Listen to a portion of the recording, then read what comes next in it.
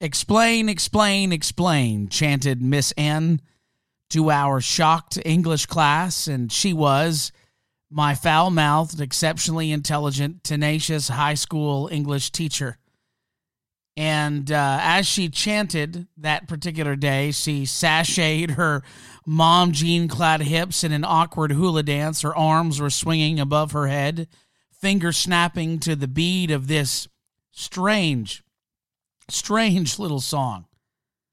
Oh, and I forgot to mention that this whole thing was going down as she was standing on my desk. My desk. The desk of a fairly sheltered, former homeschooled preacher's kid. I'm never going to forget that day as long as I live. It is forever seared into my memory.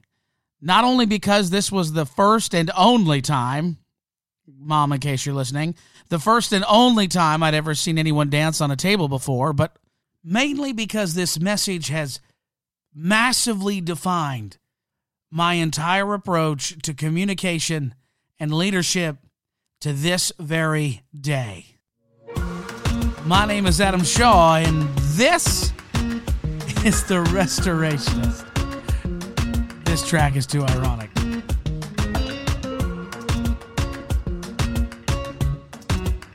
Well, hey, everybody, we are back. We are back for good this time. It's been a crazy season of travel and new routines for the family on top of some technical difficulties and internet issues I had last week, but we are settled into a new routine and we are back on track, and I am so excited about this next phase of the podcast. And we've got a whole bunch of episodes mapped out with some in-studio guests, as well as some exciting interviews and fresh content to bring to all of you. So thank you for your patience with me, and by all means, keep sharing and keep listening. But let's get back to English class with my teacher, Miss N. Now, she was table dancing that day because she was trying to correct a behavior in the writing habits of our grade 13 advanced English class. See, back in my day, way back in the day when I went to high school, because I'm exceedingly old now, for those wanting to go to university in the province of Ontario, there was this layer of classes called Ontario Academic Credit, or OAC, otherwise known as grade 13. And it was prep for university, and it was advanced level subjects that immersed you into the pressure and academic level of what you would experience as you moved into undergraduate studies. And Miss N was our last pit stop before we all got kicked into the deep end of university, and she had to fix us because we had a problem. We had a problem of making definitive statements in our writing, especially our essays, and we would make these definitive statements without providing context or explanation. And the end result of this writing habit was extremely poor argumentation. We weren't making our points well. We weren't engaging, and we weren't convincing. And here's why. We were making some very fatal assumptions about our audience. 3, in fact, if you're making notes, number 1, we were making the fatal assumption that they knew more than what they really did, that our audience was somehow more informed than what they truly were about the subject that we were writing about. Number 2, that they cared about the topic like we did, that because we made the assumption that because we cared and we were passionate and we were writing, that they would somehow care too. And fatal assumption number 3 is that they would believe us simply because we said so. So Miss N table danced to sear into our brains, explain, explain, explain. Don't assume I know. Don't assume I care. Make your case. Prove it to me. Explain, explain, explain. Now, as humans using words to communicate anything of value, we have got to hear Miss N's very important words. We must explain, explain, explain. as leaders, as preachers, as teachers, as parents, disciple makers, followers of Jesus, whether we are seeking to share the Bible, whether we're wanting to cast vision to teams, whether we're just wanting to provide direction to someone seeking our advice, we have to explain. Explain. So here's what we're going to do today. We're going to use Miss N's rules. There are 2 of them, and we're going to talk about what they mean to us and why they are so important. So we're going to use Miss N's rules. All right, so if you're making notes, write down number 1. Don't assume that your audience knows what you're talking about. Don't assume that your audience knows what you're talking about.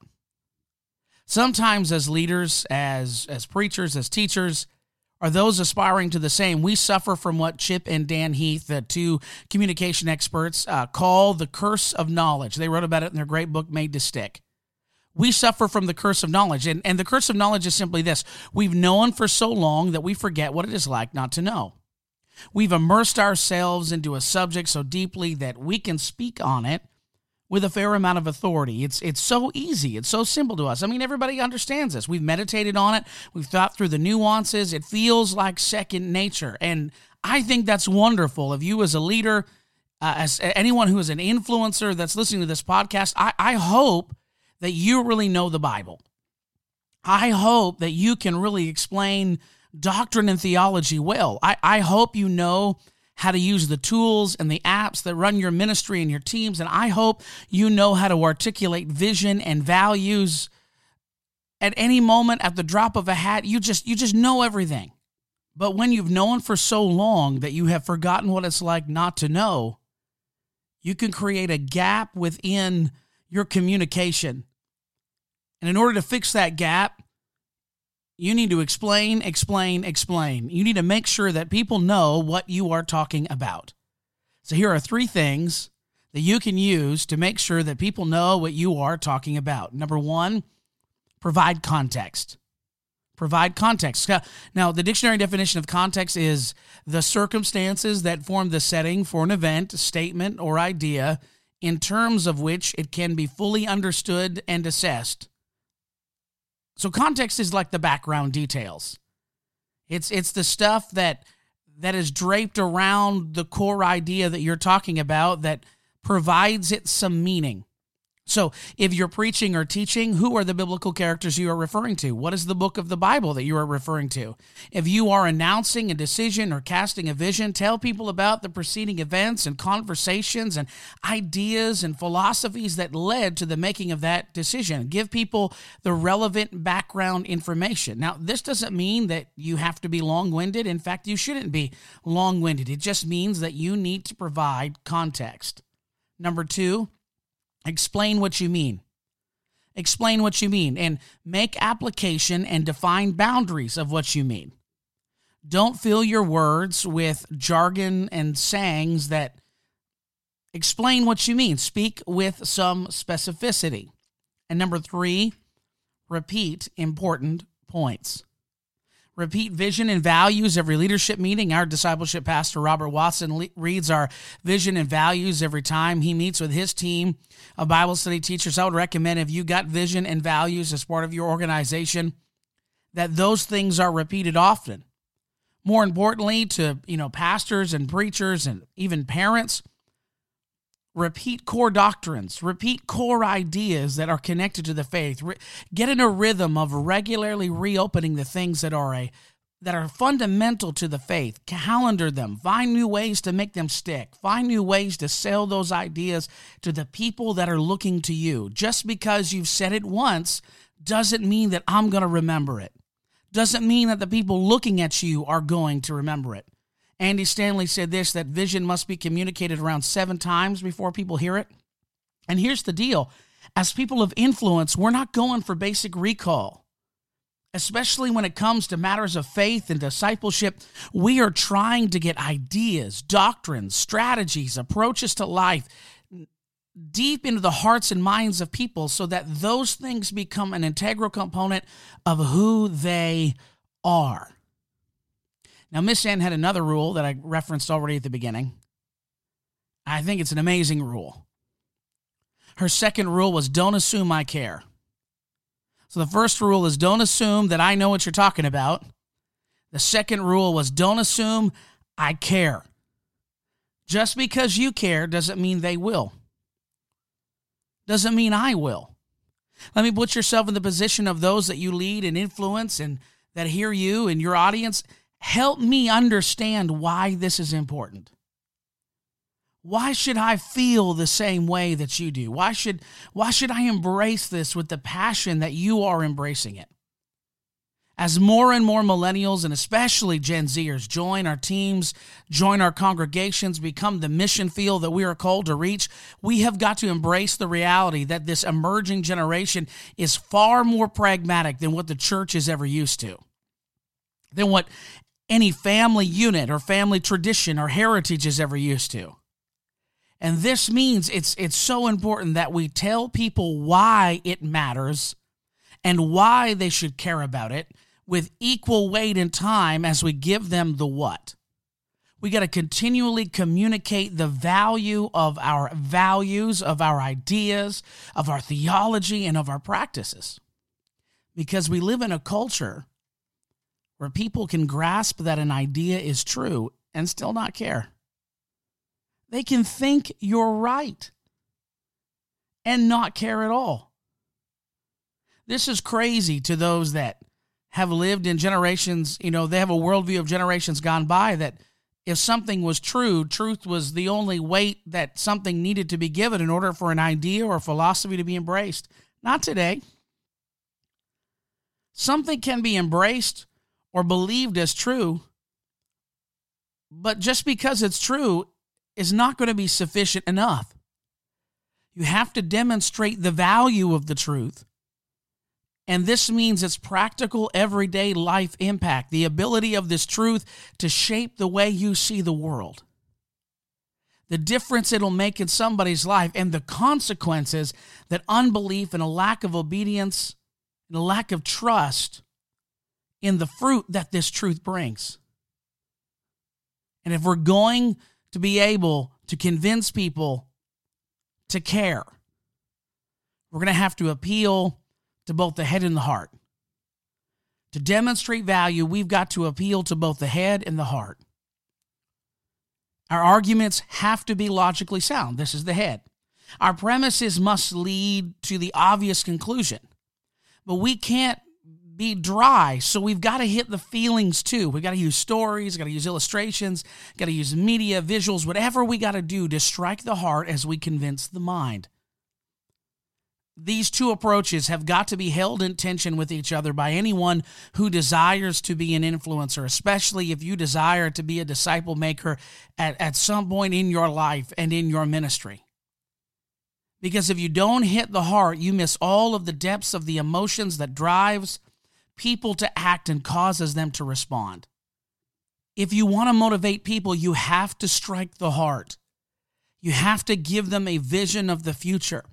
You have to tell them a story of what life is going to be like if they embrace this truth, this teaching, this idea. If they embrace it wholeheartedly with their life and obey it. You've got to paint them the picture of what their life will be like. At the same time, no, and again, I'm going to put myself in the shoes of the audience here. No, I'm going to be checking your claims. I'm going to be Googling your presentation of the facts.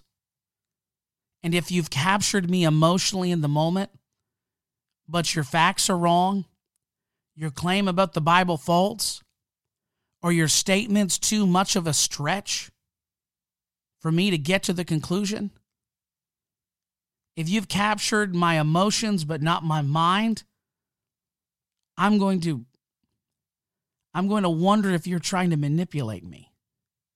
And I'll struggle to trust you. Strike the heart so that I care. Strike the mind so that I'll believe what you're telling me is the truth. Explain, explain, explain. But the reason why we must explain goes way beyond becoming a better communicator. Because there is a more crucial issue at stake. There is a crisis, I think, in the life of the church and those that would lead in the church that I feel, without over spiritualizing this podcast, feel led of the Lord to try to tackle to the best of my ability. There's a crucial issue at stake, and I'm extremely passionate about this. Because if we fail at this, the consequences will go beyond a few, weird quizzical looks in the crowd or bored faces because we're not engaging with people emotionally. If we fail to explain what we mean and why it matters, we risk a total loss of meaning. See, when there is a loss of explanation, there is a loss of common or shared meaning. And when people no longer know what something is or why it matters, they will cease to believe it.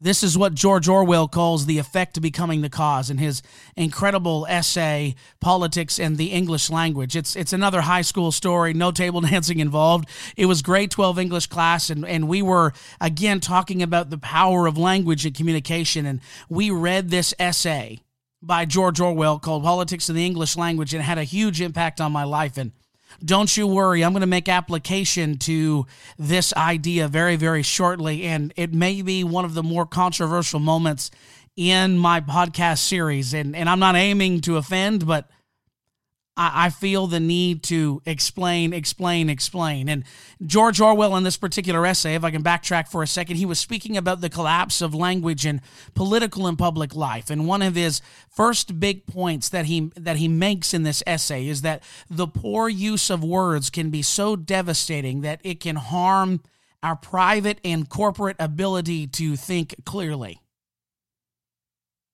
Here's what he says: an effect can become a cause, reinforcing the original cause and producing the same effect in an intensified form, and so on indefinitely. And then he gives a very practical explanation of what he means of this effect of becoming the cause. A man may take to drink because he feels himself to be a failure, and then fail all the more completely because he drinks. It is rather the same thing that is happening to the English language.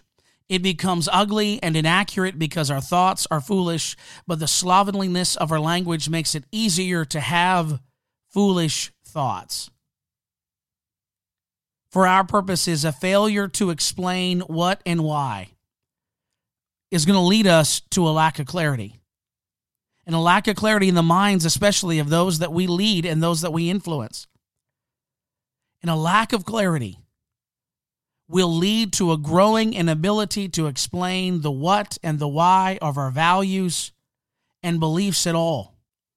Now, here are two ways, and again, I lean on Orwell's essay for this, two ways that people can poorly communicate that contribute to a loss of shared meaning within an organization and within the church and even within a family.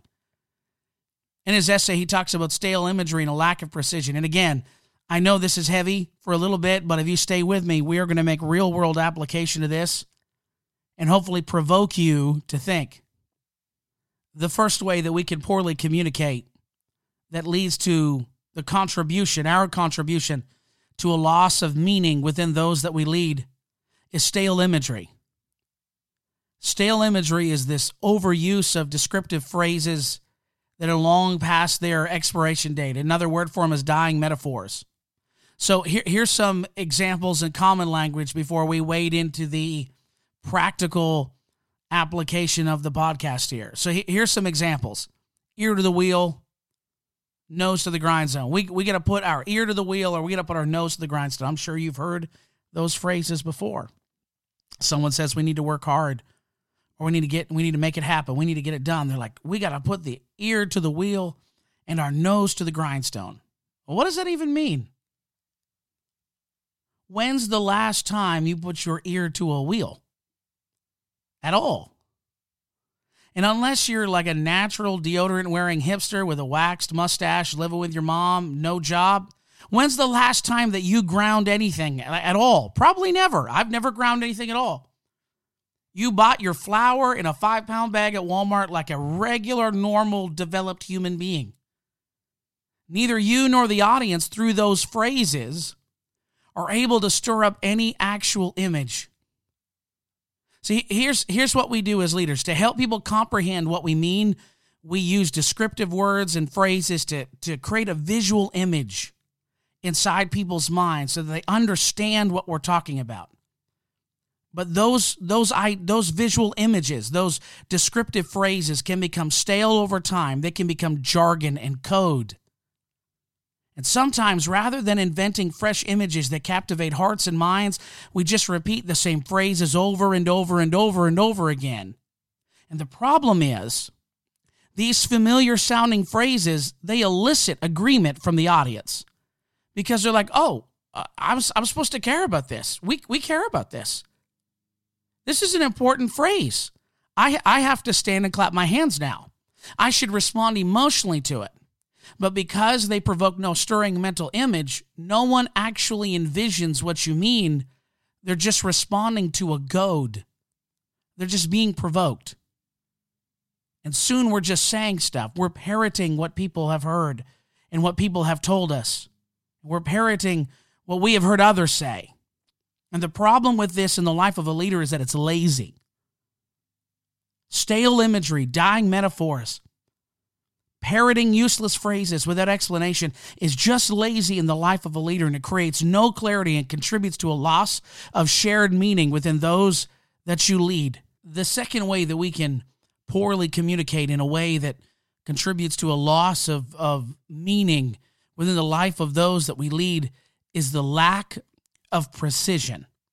The lack of precision. Again, we lean on Orwell's essay to kind of flesh the idea out a little bit for us. He writes, as soon as certain subjects are raised, the concrete melts into the abstract. Prose consists less and less of words chosen for the sake of their meaning and more of phrases tacked together like sections of a prefabricated henhouse. You can hear the frustration in the tone of Orwell in this essay. In when you read the essay, and I'll post the link in the show notes, he's so frustrated. He's so frustrated with the political dialogue of his day because all of the politicians are saying a whole lot of words, yet not actually talking about anything. It's just string of phrase after phrase after phrase that excites their voting bloc, but they're not actually talking about the issues whatsoever. I can totally see this happening in the life of spiritual leaders. But this lack of precision is a bit different than the idea or the concept of stale imagery or dying metaphors, because lack of precision is not usually done out of laziness. It's out of fear or selfish ambition that our words and our speaking and our communication lacks precision. And by precision, I mean where we say exactly what we mean. But when we lack precision, we speak in code. We speak in jargon. We speak in the dying and stale metaphors. And we make no real life, real world application. So thus, whatever is said is open to interpretation. And people can apply it however they see fit. But at no point do you speak with specificity and possibly upset or offend the audience. Too often we speak like politicians instead of apostles, prophets, pastors, evangelists, or teachers.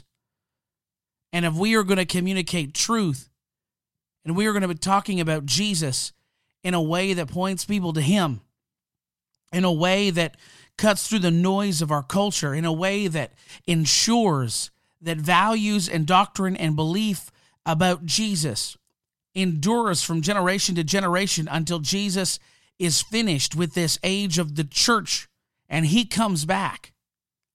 We have to speak with precision and not be afraid to wade into some really kind of murky and scary waters where we call stuff out and we speak specifically. And I'm going to do that right now.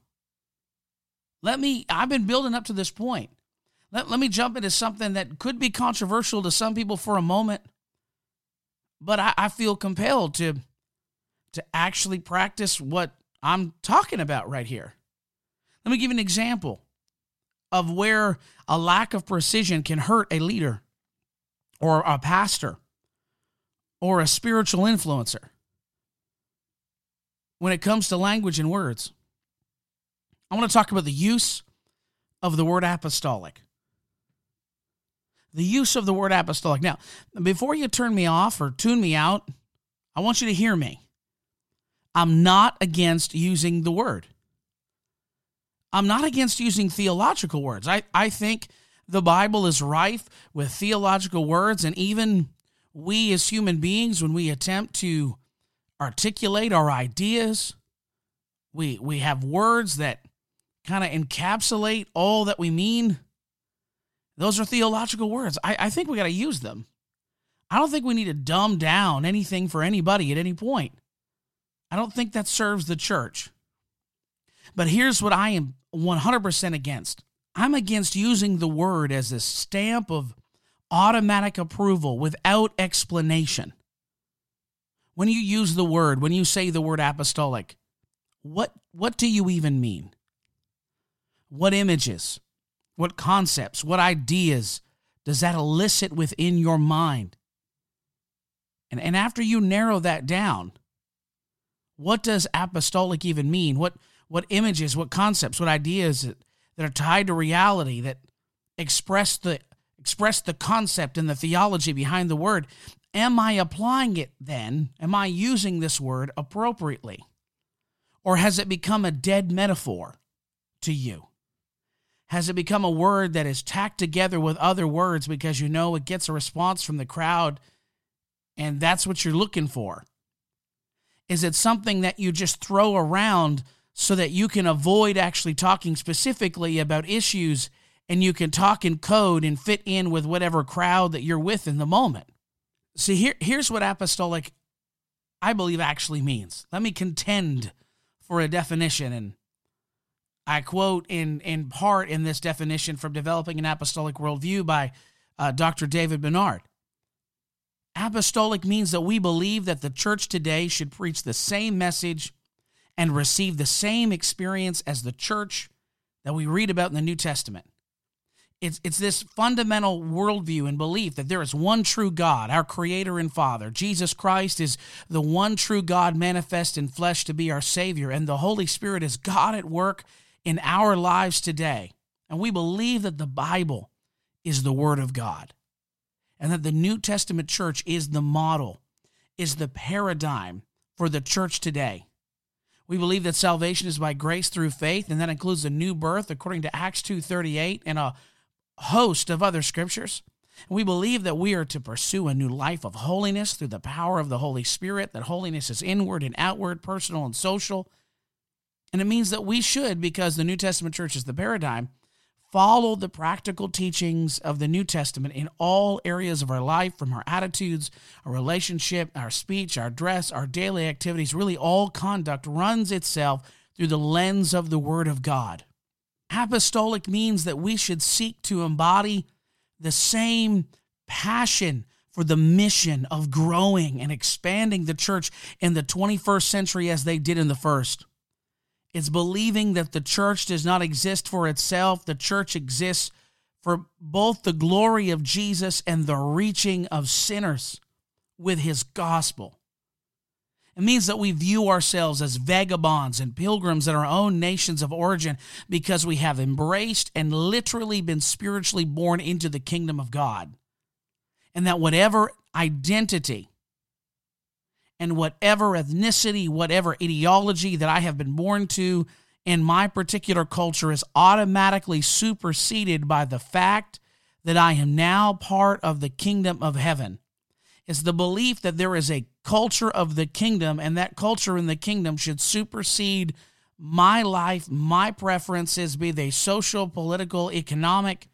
It means that we are constantly holding up our culture to God's word and repenting of the things in us that reveal the culture that we come from instead of the kingdom that we are now a part of. And where These ideas are not present in the church. We are seeking to restore ourselves and the church to that New Testament model of belief and practice. This is what it means to be an apostolic. Now, each of these points mentioned here, they've got to be thought through. They need to be wrestled with. They need to be contended for, and then applied in a real world, real life context.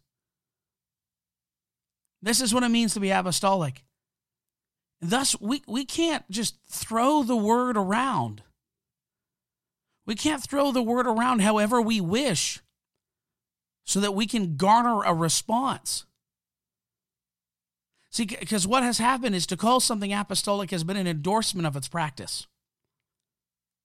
To simply throw the title on it as if it's an adjective as opposed to, a doctrinal or theological word that is rife with concepts and ideas that bleed into the human experience. It's used as an adjective so that however it's applied, obviously whatever it's applied to is automatically good because it now bears the moniker apostolic. Should that be the case? And does that thing deserve the adjective of a theological word to it? Or is it somehow to prop that thing up? To say that something is not apostolic has been to pronounce judgment, a death sentence on methods and ministry approaches, even a way to mark people as not sincerely embracing the ideas and values of the New Testament church. They're not apostolic. That's not apostolic. My problem is not that we would call something really apostolic or not apostolic. It's that the way I've seen it done is that it's done without explanation. Rather than speaking with precision, we speak in veiled words. Just because you call something apostolic doesn't mean that it is. Make your case. Speak with precision. Explain. Likewise, especially if you're going to brand someone or something, an idea, as not pertaining to the values of the New Testament church, not embodying the culture of mission and holiness and consecration to Jesus as we see in the New Testament church. You need to make your case, and you need to own your words and speak specifically. What is it about this idea? What is it about this method or ministry that makes it apostolic or not so? And I know we have listeners that are not part of the apostolic movement, not part of the United Pentecostal Church. I guess the buzzword for the evangelical word would be biblical. Don't just throw that word around either. Make your case. How is this biblical? How does this tie to the doctrines and teachings of the New Testament church? How does this idea embody the concepts as found in the scriptures? The reason why is we have to ensure that we're not propping up our own preferences or cultural worldview, or we're not tearing down a doctrine that is very rooted in the Bible because it's not palatable to your modern mind. And one possible objection to what I'm saying is, well, what about the leading of the Spirit? Sometimes God can convict, sometimes God can lead, and He may not necessarily give you all of the details as to why you should or should not do something. Well, of course I believe in discernment. But you can make that case too. What I'm saying is we should not hide behind unexplained terms. We should own our words. We're not politicians who need the masses to agree with us. We are contending for the faith once delivered to the saints. So if you are genuinely concerned about the direction of a friend, a brother, or a sister, that their life is not headed in, their ministry is not headed in a direction that honors God and honors these fundamental principles of the New Testament church, do not speak to them in veiled euphemisms, but speak specifically and call it out. Say, look, dude, I'm worried you've become obsessed with fame. And that's not what we're supposed to be about. We're supposed to be humble. We're supposed to be servants. Look, I think that you've become bitter over these things that have been said into your life. I think that you've become bitter over the criticisms you've received or the gossip that's been spoken against you. And look, I can do nothing about what people spoke about you or spoke to you or said behind your back. But I can tell you now that if you let those words bring bitterness into your heart, eventually it will destroy you and you will become disillusioned. When you speak about apostolic identity, speak with precision. This is one of the reasons why I love the General Conference message from this past General Conference with Brother Bernard, is that he didn't just say the word apostolic identity. He then spelled out exactly what he meant by how we bear the identity of the early New Testament church in the 21st century. He spelled it out. Speak with precision. Speak with precision. But here's the thing. In order to speak with precision, you need to actually know what you're talking about. You can't just run on emotion. You can't just run on impressions or fear. You've got to know if it is a spiritual discernment thing. You have to know absolutely the Lord is speaking to you, and based on that leading and that guiding that you know is from the Word of God, you are going to make this decision. Or if you are going to make a claim as to whether or not a method, a belief, a practice, a doctrine, an idea is or is not connected to the tenets of the apostolic faith, you need to deeply know what the apostolic faith is and be able to make the case. You need to explain.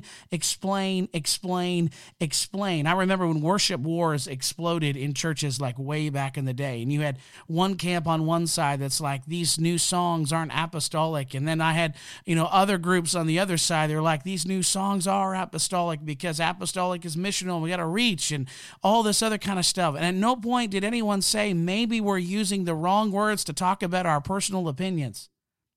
And maybe what really matters is not styles of stuff, but whether or not the Spirit of God can move and Jesus is being glorified and we're reaching all people. And whether that's new song, old song, middle of the road song from the 90s, whatever it is, as long as it's working and people are connecting to God's presence and they're falling in love with Jesus, that's what matters. Speak with precision. Make your case.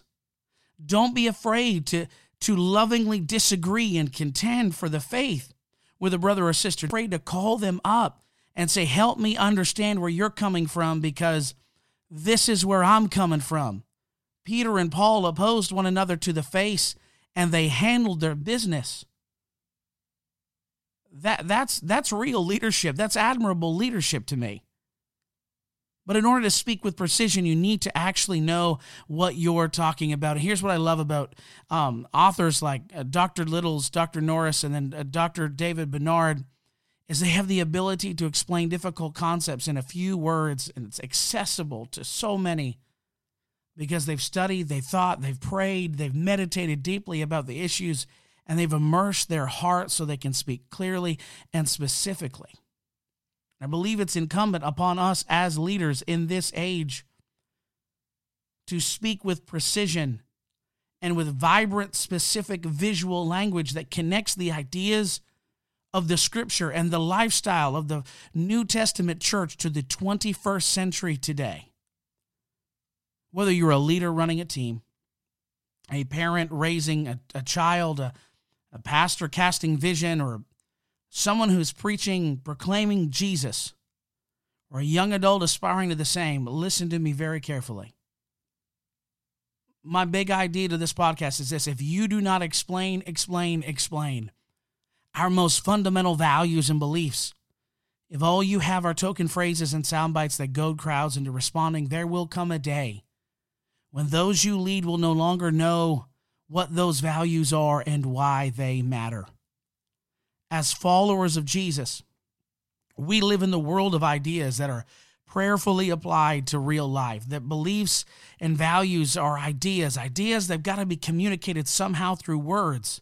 I understand there's all sorts of artistic expressions out there, but most of the time, if we're wanting to communicate something, we have to use language to connect to those ideas. And a failure to explain, to define, and convict and convince the heart of why something has value leads to a loss of meaning. And a loss of meaning means that we are less and less able to articulate and define our deepest held values and beliefs until one day the divide between the values and ideas that we hold dear and the words that are used to describe them, the divide becomes so great.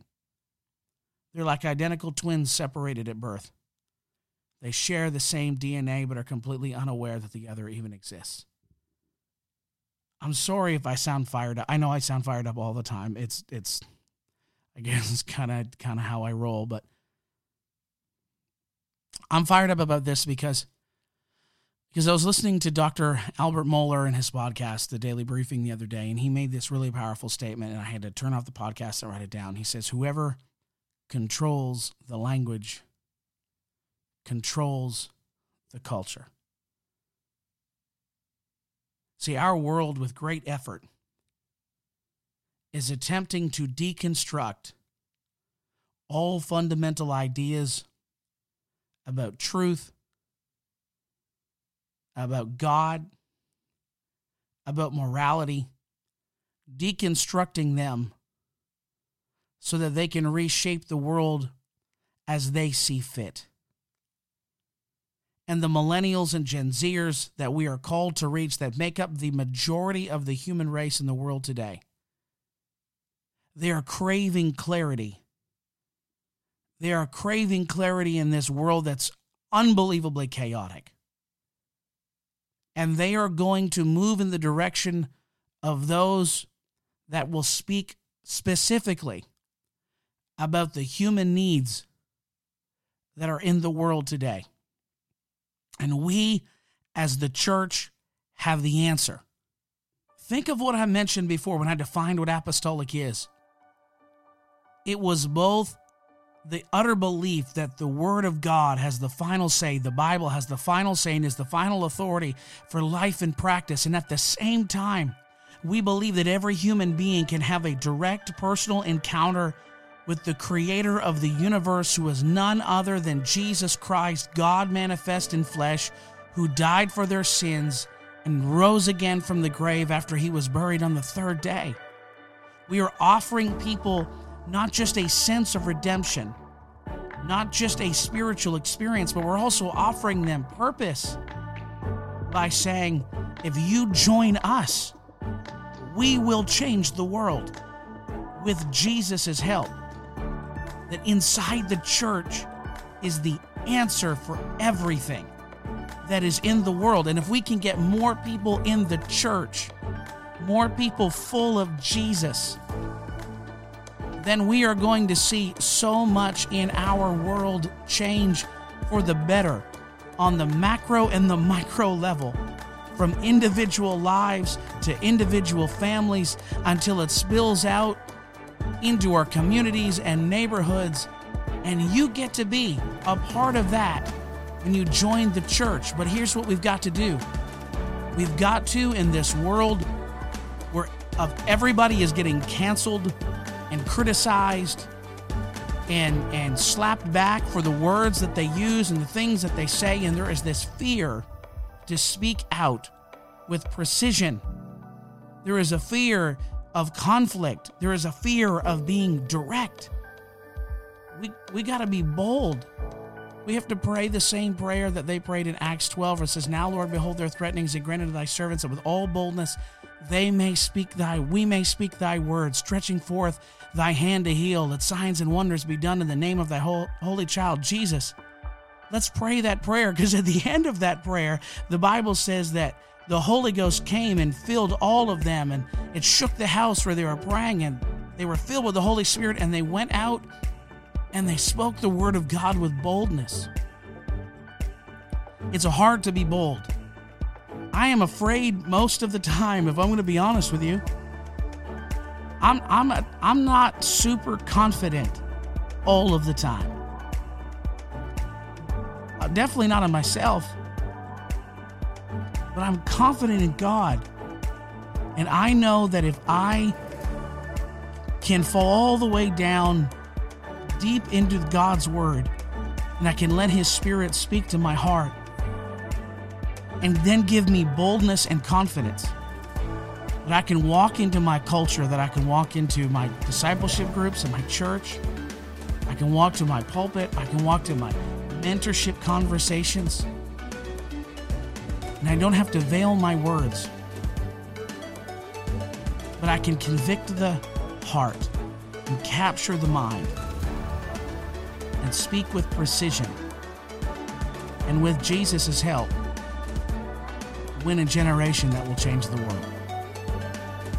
Explain, explain, explain. You have a great day.